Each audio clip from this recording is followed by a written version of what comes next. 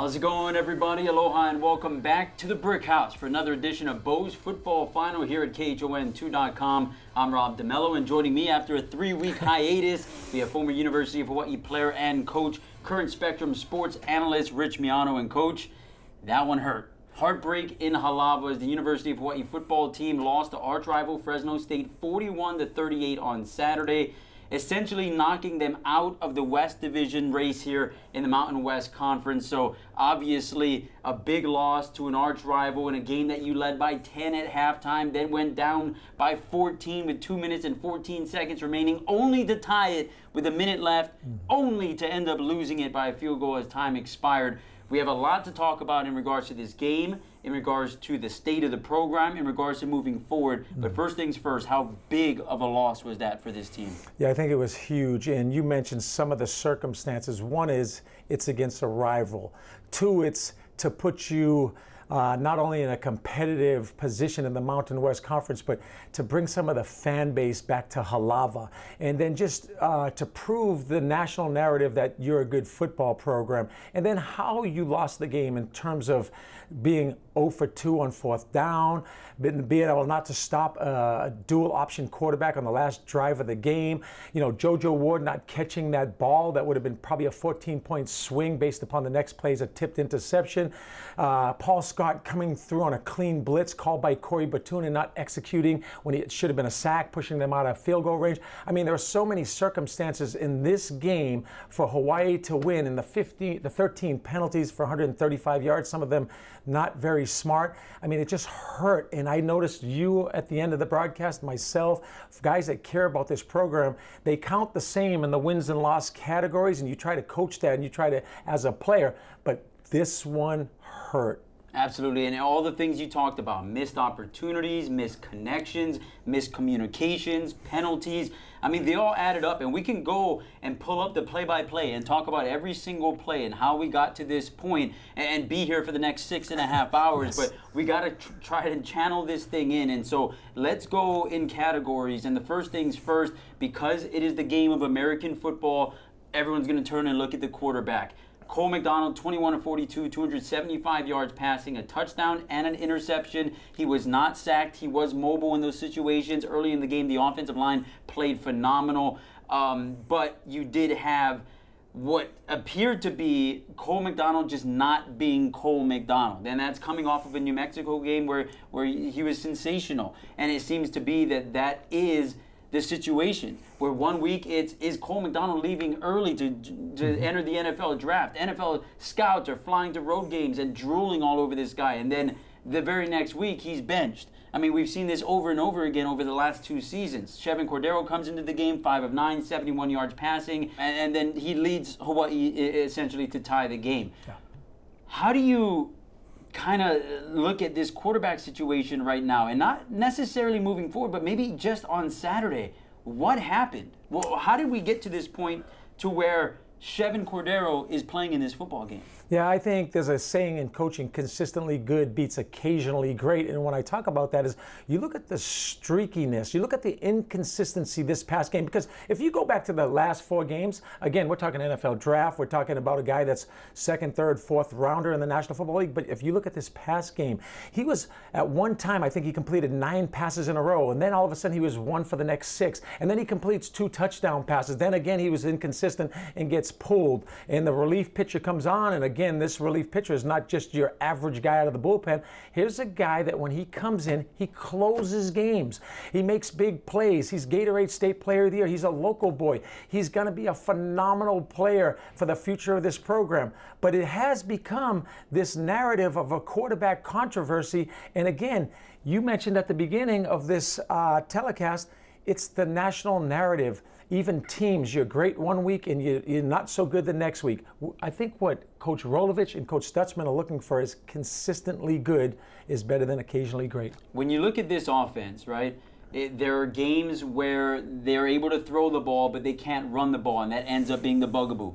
Then there are games where they can run the ball and throw the ball, and then you get 54-3 at Nevada. You get 45-10 at one point against New Mexico. And then you have a game like this, and you've had against other opponents as well, where they're able to run the ball, but they can't pass, and the vice versa. Why is that? What is making it so difficult for the offense to take what the defense is giving them?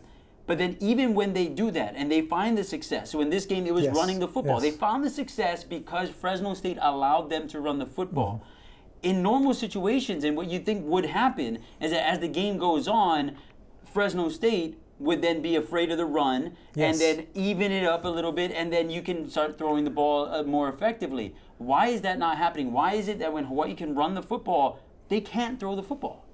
You know, it's an interesting conundrum because I talked to Coach Rolovich about that. And, you know, you talk about the lull in the third quarter against Central Arkansas. You talk about after the half versus New Mexico. And it was infuriating, I think, a little bit to him because they're still third in the country in passing. They're still putting up over 500 yards a game. But there is this inconsistency, this lull. And when you talk about that, Rob, it usually is as simple as, wait, they've got 2 high safeties. That means they're taking away the pass. They're either dropping 5 or 6 people, and the box is not loaded enough to stop our running game. And then you'll see where teams say, hey, we got to take away Miles Reed, who's maybe been the best player on this team the last 2 weeks. Freddie Hawley played well this past game, so we're going to allow you to pass. And then a receiver drops a ball, and then it's a legal procedure. And then there's some type of malfunctioning of this offense that we all see the superlatives. We see this 7-on-7. We see this pylon type of offense that can put up numbers against anybody. And then it's just, that's the biggest problem, because I know these offensive coaches go back and look at the film and go like, this guy was open, this guy dropped the ball, this guy had a penalty, or else we're scoring every time we get the ball. Now, scoring every time they get the ball, that's what the fans, and especially, you know, we're going to get to the Bo's Football Final mailbox in a bit, but I almost feel like every question that was asked is going to come up in this show before you even get to mailbox, because there is a lot of passionate questions and comments being sent to my social media account. It's probably flagged by Instagram for language right now. But when you look at the defense and their inability to stop Fresno State, especially late in the game. Now, credit needs to be given that they stopped the Bulldogs on 5 of 7 possessions in the first half. Really, they gave the offense every opportunity to blow this thing open in the first half. They weren't able to do it. When the offense struggled in the third quarter, the defense struggled in the third quarter, and that created this just explosion for Fresno State. And then late in the fourth quarter, when Chevan Cordeiro comes on and they're able to score finally in the second half, then the defense was unable to stop Fresno State. What did you see out of the defense? And really, this is 2 weeks in a row where the second half of football games, the defense, whether it's they're tired, whether it's adjustments coming out of the locker room that the opposing team is making, they're just unable to slow down these offenses when they come out of halftime. Yeah, and again, I get some of the social media you get and some of the questions that you have, and it's not Corey Batoon, it's not Jacob Euro, it's not Abraham Elimimi, it's not Ricky Longo. Schematically, they press some buttons that would work if the players were to execute their assignments. So when you look at the film from a defensive standpoint, yes, you'd love to have more speed on this defense, especially at the safety position. You'd like to have more depth at the linebacker position, but we know what happened to Sonny Toa. We know what happened to Panay Pavihi. We know that Kanai Picanso was out this game, but we still have Kalen Hicks was out as well. Kalen Hicks is out at safety. So there's injuries, and that's part of football. But I think we're not executing at a high level. We're not tackling as well as we could. After the Reno game, there was not a criticism that I could think of any single player our position, but are we taking the football away and giving it back to our offense? You mentioned the stops in the first half. That's phenomenal, and we should have had a bigger lead going into halftime. But in the second half, especially in the fourth quarter with 1 minute and 30 seconds to go and 2 timeouts for Fresno, you don't have a 2-minute offense with Fresno because they can't throw the ball consistently. You have a quarterback that's going to make plays, extend plays, run read option, and that's what happened. And when, again, I don't want to blame any one player because JoJo Wood catches the ball, it's probably a different game late in that fourth quarter. Paul Scott comes on that blitz and actually controls his feet and makes the sack. It's probably a different ending. But that's what happens when you do not play good football on any phase, offense, defense, and I think special teams is average, but the penalties, the drop balls, the missed tackles, it all comes down to fundamentals. This football team is now 5-4 in the season, 2-3 in the Mountain West Conference, and they have a San Jose State squad coming to Aloha Stadium that just scored 42 points in a loss to Boise State this past Saturday. How does Hawaii recover from this loss? Because at the top of this show, you explained something that everybody is feeling and everybody understands, is that, yes, it's one loss in the loss column, but this was a loss that was probably worth a lot more than just one. How does Hawaii recover? Yeah, and you recover again by fundamentals, and that's easy to say, but you got to get this team's psycho correct. They've got to be in the right mood set. They've got to understand that Josh Love and San Jose State is capable of putting up 500-600 yards, 40 to 50 points, and you're not going to outscore everybody you play, so you need turnovers on defense. You need the hidden yardage to be won by the special teams. You're going to have explosive plays on the special teams, and you're going to have more consistency, especially the quarterback throwing the ball, receivers catching the ball, and you got to eliminate the stupid penalties. When you look at psychologically how this team needs to recover from this and how this team needs to show up for San Jose State, they're not going to have the overwhelming support in your home stadium. That has been proven. We have seen this out of Aloha Stadium. I was blown away to the absolute worst student section I've ever seen in my entire life. At this Fresno State game, your arch rival, you had 17,000 people in attendance, but 1,400 of them were from the Marcus Mariota Foundation. So you're looking at really, I mean, this was like a 15,000, 16,000 seat crowd. Why is that? What is happening here to where you have a game that was so huge in the Mountain West Conference West Division standings that the University of Hawaii set themselves up to, with 4 games remaining after this Fresno State game, or 3 games in conference after this Fresno State game, if you tack them, boom, boom, boom, you get San Diego State at home in a West Division title game, and people did not show up. And this was not one that was on national television that people could sit home and watch. You had to pay the money for pay-per-view if you still watched it. What's going on here, Rich? Yeah, that is one of the most perplexing things. And even as a broadcaster, former player, former coach, to see how small the crowd is and how it's dissipating against a rival, against a must-win game. There are so many answers, and you and I could spend the next 6 hours, and I'd like to have Dave Matlin right here, Scott Chan right here, anyone that cares about this program to be in some type of roundtable discussion. Yeah, the fan experience could be better. Is it money? Do we need a new sound system that we actually would have to pay for until we get this new proposed stadium? Could we play better? Yes, we have to start winning conference games at home. So it's on the field, it's off the field, it's in the community. Are we supporting this team from a legislative standpoint in terms of we need to give more money to the University of Hawaii so that we can have some of these things that some of these other schools have, facilities, whatever. I mean, this is one of those problems that if it's a boat that's capsizing and there's a bunch of holes, we've got to start plugging some of these holes up now, because everybody has to remember football still makes a few $1 million, which supports 19 or 20 non-revenue producing sports. And could it be better? Yes, it could be better. And it starts with recruiting, it starts with winning games, but there's more components to that we all have to take a look at. And if you're just a single individual out there asking, how can I help this team? You can help by going to the game and paying for the ticket, even if you don't think it's the greatest experience. Hawaii needs you. There was one thing you said in that Hawaii needs to start winning conference games. Yes. Right? This is a stat that I was blown away by when I looked it up. Dating back to 2012, the University of Hawaii football team in their home stadium at Aloha Stadium is 7-23 in Mountain West Conference games. They have more wins on the road in conference games than they do at home, which is just bonkers. All right? How big is that? Because at the end of the day, yes, beating Arizona is huge. Beating Navy last year, huge. Beating Oregon State. Beating Oregon State. But what are the most important games that you play on your schedule? They're conference games. And the fact that this program has an inability to win the most important games in front of your home crowd, don't you think that adds up? Don't you think that as people are leaving the stadium disappointed that once again Hawaii has moved further and further from one day accomplishing a conference title? Don't you think that adds up and makes this an issue to where Jimmy McGee doesn't show up for the 4th time after watching them lose 3 times in a row in important games? And local recruits don't stay home because there's no crowd base, because, a number of different things. But let's go back to that. Because if you said that stat and it was the Norm Chow era, I would say bad fit. We understand that whole era. But Nick Rolovich, as good as he's been, and he has been good in a number of areas, as good as Cole McDonald's been, they're part of the last 2 years. Yeah. Because when you look at last year, 6-1, should have been 7-0, had the ball on the 8-yard line against Army.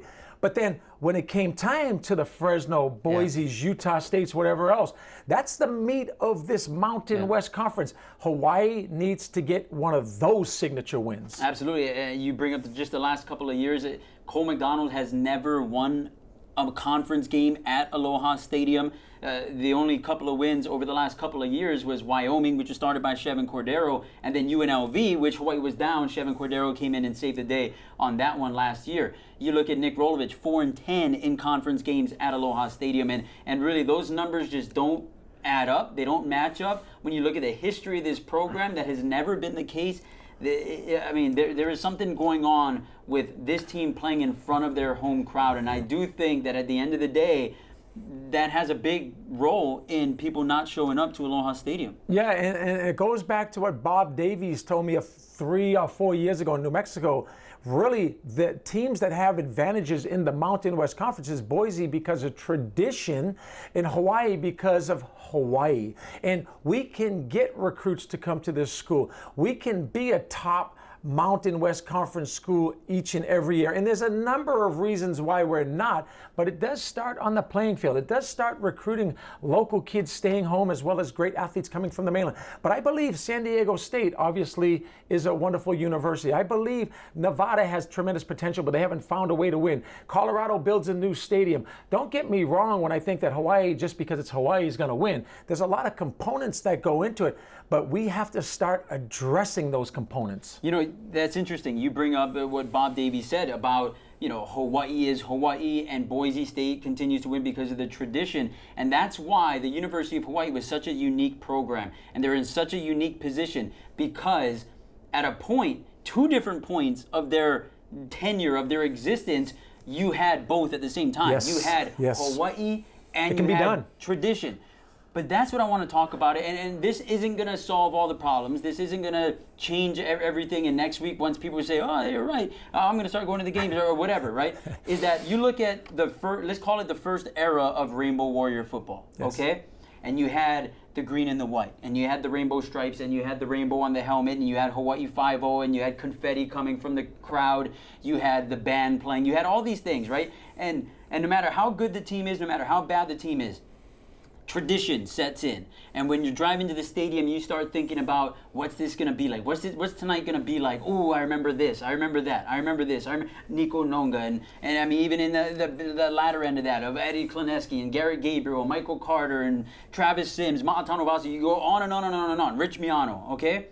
Then June Jones gets here and closes that book. All right, so all of that is gone, right? So now when you're driving to the stadium and you're thinking about University of Hawaii football, you're no longer thinking of those things because those things don't exist anymore. They don't look like that. It doesn't look like that, right? June Jones comes in and he brings in the speaker system and you have the music playing instead of the band. You have Vili the Warrior. You have all these different things. You have the black and the silver and all these things change, the new logo. The new logo, that is now the norm. That is now what people drive to the stadium to do, okay? Then June Jones leaves. And over the next few years, you go through this identity crisis where you're not quite sure who you are. You're changing uniforms. You're changing, introductions. The band comes back in a more prominent role. You get rid of the music. You get rid of Vili the Warrior. All these things change, right? Then the Norm Chow era begins. And then it's burnt to the complete ground where it's cut your hair, take your name off your back, and all these other things, right? Yes. Let's bring the haka back. Then Nick Rolovich comes. Right? And then you start to kind of bring back the June Jones thing a little bit with the uniforms and Hawaii 5-0 is back. I don't think people know who the University of Hawaii is. There is no identity. There is no connection. There is no tradition. There is no, I mean, when people drive to the stadium today, what are they to think about? What experience are they about to get? Because you've lost all tradition. You lost the old tradition. You lost the somewhat new tradition of June Jones. And what are they now? What do you get? Yeah, and again... Does this make any sense what I'm saying? I'm sorry, because... No, I agree. And I think I'd be pompous to say that when they named Norm Chow the head coach, it was the wrong fit. And I was the right fit. But because there's some continuity in terms of the June Jones era, which I was a large part of, and the era before that, where there was this tremendous tradition with rainbows and, you know, all the things you talked about, and Billy the Warrior, whatever else. We tried a new program and it did not work. And so now you have Nick Rolovich, who played here, whose wife is from here, who has local coaches on his staff, who's trying to recruit local kids. But after so many years of losing, you did lose so much. And it's not June's fault that he left, because he finally ran out of bullets. And he ran out of bullets because you didn't have the support. You didn't have the pay that he wanted for his assistant coaches. You had things that just weren't Division I. And unless this whole state, and the governor, the legislature, the University of Hawaii people that work there want to get on a 747 and go to see what these other programs are doing from a legislative standpoint, from a corporate standpoint, from an individual, from a fan experience standpoint, we're always going to be talking about this. Yeah, like we said from the beginning, we don't know how to fix it. The one thing we do know is that the more this team wins, yes, the closer you become to fixing it, and the closer you become to at least filling some of those holes. And at the end of the day, this football team just needs to win in order to get some kind of traction back on the terrain. And let me close by saying, if we're towards the end of the broadcast, we did send guys to the National Football League, Jelani Tavai, John Ursua. That's huge for recruiting. We did go to a bowl game last year. We do have local coaches that care about this program. We're starting to get enough depth to win, but we got to win. We can talk about this for hours. And really, I mean, if I didn't have a job to do at KHON2 and put a sportscast together and go and do interviews or whatever, I don't have a job either? I would sit in this chair for the next 16 and a half hours to talk about this, because there is just too much to say. But it's Bo's Football Final Mailbox time. Mahalo to everyone that sent in questions or comments to my Instagram page @Rob DeMello, Twitter @Rob DeMello, KHON. We've narrowed it down to just a few, and especially a few of the things that we weren't talking about. The first things first, Lincoln Victor, the freshman slot back and kick returner, he played in this game, but primarily as a kick returner. Really, I think only as a kick returner. The question being asked is, why burn Lincoln Victor's red shirt? Because now it's too late. He can't redshirt this season. Why burn his red shirt to use him just as a kick returner when you could be using him in offense as well? Interesting question. He probably should play more. You know, I'm not the receiver coach or a coach in the staff, but when you look at it, this is one team, the only team in the nation that has 6 receivers over 100 yards. When you look at Jason Matthews-Sharsh, he played phenomenal. One of his better games this game, and he's played consistently all year long. And you look at the other inside guy, because really, Victor's an inside guy. He can play outside, but he's an inside guy. So it wasn't the slot receivers that were, not the reason you won this football game. But I agree with you. And I think Nick Rolovich's plan, and Andre Allen and Craig Stutzman, is to play this young man more. But he is a threat as a return guy. I love the way he hits those kickoffs, returns back. And I agree with you. You don't want to burn a redshirt year just as a return guy, but I don't think that's the plan. I think you'll see him more as the season progresses. All right, the next question is, and the way it's stated is, having 2 quarterbacks is a great thing, but, right? And but was capitalized. Does having 2 quarterbacks create Cole McDonald being the scapegoat every time this team loses? It can be if you believe in narratives. It can be if you believe that the team is divided. It can be if you don't have a coach like Craig Stutzman, who has the best persona in terms of dealing with his quarterback, Hui. And it can be if Nick Rolovich is an alpha and Cole McDonald's an alpha, and they don't get along. But I think they both respect and appreciate each other at a very high level. And that's what happens when you have these 2 alphas. They don't agree on everything, and you see it on the sidelines. But it can be a problem. It's just what is manifesting itself out of all those issues. If you were the head coach of this football team, who starts at quarterback against San Jose State? That's one of those questions. Are you a Republican or you're a Democrat? You're going to piss some people off, right? And we talked about not being political. I really believe in my heart that Cole McDonald has played outstanding football, and he's not the reason for losing, but I do understand the viewers in the local population and myself, who feels like Chevron could have won the job last year, And it's a tough thing to call because even in the San Diego State game last year, this same narrative was happening. Cole goes in, throws for 450 yards, and they beat San Diego State at San Diego. I've seen so much of Cole McDonald. I think what Nick Rolovich is doing, some people may question pulling him during the middle of a series, but I think you start the starter, and Shevin is the twitch guy. He's the guy that brings the spark. If you need a spark, you bring him in. But it keeps him engaged, Shevin Cordero. And Shevin Cordero is the future of this program. So I'm not against how they've been handling it, but it's going to be interesting moving forward. All right, this next question is how many people make their way to Aloha Stadium next week, and how, and see, and this is interesting because we've kind of talked about this. Yes. How do you get it closer to the 30,000 of the past? Well, So the first one is how many people do you think come to Saturday's game against San Jose State at Aloha Stadium? I was so disappointed this past week. We're not going to have the Motivate group this week. If it's below 15,000, it almost looks like a high school football game. We're a Division I program in a state with only one Division I team that supports so many other Division I sports at the University of Hawaii. I hope people come out. I don't expect more than 15,000, and that will make me sad before I even start my broadcast. But how do you get them to come out? You make the fan experience better. You put a better product on the field. You finally win against a good team in the Mountain West Conference, and you get back into this race, and you get back into the discussion that you're going to be bowl eligible after 2 more victories. It starts this week. And see, and that's the scariest part of this, and it's all like we talked about. It's you have to tack them on together, and you have to have the big games, because let's say the University of Hawaii beats San Jose State. Mm-hmm. It's a very good Spartan team. Anyone that is passionate about college football, anyone that follows the Mountain West Conference knows that San Jose State is scary good. Yeah. But a win over San Jose State won't move the meter. No, it won't. Then you go up to UNLV, and even if you pick up a UNLV victory, that won't move the meter either. And then you get San Diego State at home, but it's too late because you didn't move the meter over the last couple of weeks, where you're not going to have a big attendance in that game. But I think you do win this game, hopefully. You do win against UNLV on the road, hopefully. People, if you're not going to come to the San Diego State game, even if it means mathematically Hawaii cannot win the West Division, they still are playing the 24th ranked team in the nation. It doesn't get a whole lot better than this in the Mountain West Conference. We got to stop thinking that we're not going to pay for Michael Jackson, but we expect to see Michael. You're going to see Tito Jackson, but that's all we have right now. If you want this team to be with the likes of Pac-12 and the likes of these other programs, it needs support from every single layer imaginable. But we are a good Mountain West Conference program. We need to support it. Yeah, and that's the interesting thing, is that this all goes back to 2007, the June Jones era, and how the expectations were created in that season of what is possible.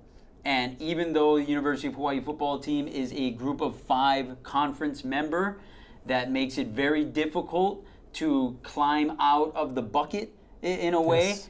It showed that it is possible. And I think until you get closer to showing that you have your claw on the lip of the bucket, it's going to be difficult for people to rally around. Because, I mean, the interesting thing to me, and I was just talking to a buddy about this the other day, is that it's interesting how the people of Hawaii, I will say this, everyone in Hawaii cares about the University of Hawaii football. Yes. Yep. Not everybody is as passionate or as invested as they should be. But those same people will never lose their allegiance to their NFL team. That they don't live in that state, right? Mm-hmm. Someone's a Raiders fan, no matter how bad the Raiders are, every season starts up and you're excited about Raider football. Now, no one's asking them to pay money. Right. No one's asking them to drive to Oakland for a game. Right. No one's asking them to do all those things, but it's just that allegiance. They don't go away. And why is that? Because every year when the season starts, there's a chance for them to go to the Super Bowl. And people understand that unless the University of Hawaii strings together 3 or 4 good seasons, that 5th season is not possible, where you could be a national contender, where you could be, because let's face it, it's not going to happen in 1 year. And I think that is what's happening with people, is that they're waiting for this team to string together a couple of good years, and then that is when they jump on board and say, okay, let's go all aboard the hype train, choo-choo. Choo-choo. But what the problem is the haves having more in the have-nots, and we cannot allow that to continue to happen at the University of Hawaii. Because I know one thing: Hawaii fans will not support us playing Portland State, being a 1AA team. Hawaii fans will get more on the bandwagon if the Pac-12 becomes the Pac-16. If we continue to support this team and get better facilities, more funding, so that we can make more money, the football program, to distribute to these 19 non-revenue-producing sports. But again, it's going to come with winning on the field first, but we have to have a governor. We have to have corporations. We have to have individuals that are going to be true fans. Well, we'll see what happens, and step number one starts on Saturday against San Jose State at Aloha Stadium. As we talk, I mean, all these different facets and everything. Really, number one though is winning football games, and they need to win football games, and maintaining bowl eligibility and moving along those lines begins with San Jose State on Saturday. Again, kickoff will be set for 6 p.m. at Aloha Stadium. We'll see what happens on Saturday, and then on Monday we'll be back here to talk about it. As always, I'm Rob DeMello. This is Rich Miano. Thanks for watching Bo's Football Final at KHON2.com. And remember, you can catch it on podcast through Google Play, through Spotify, through Apple Podcasts. Anywhere you go, Bo's Football Final is there. Thanks for joining us once again. Have a great day, everybody. Aloha.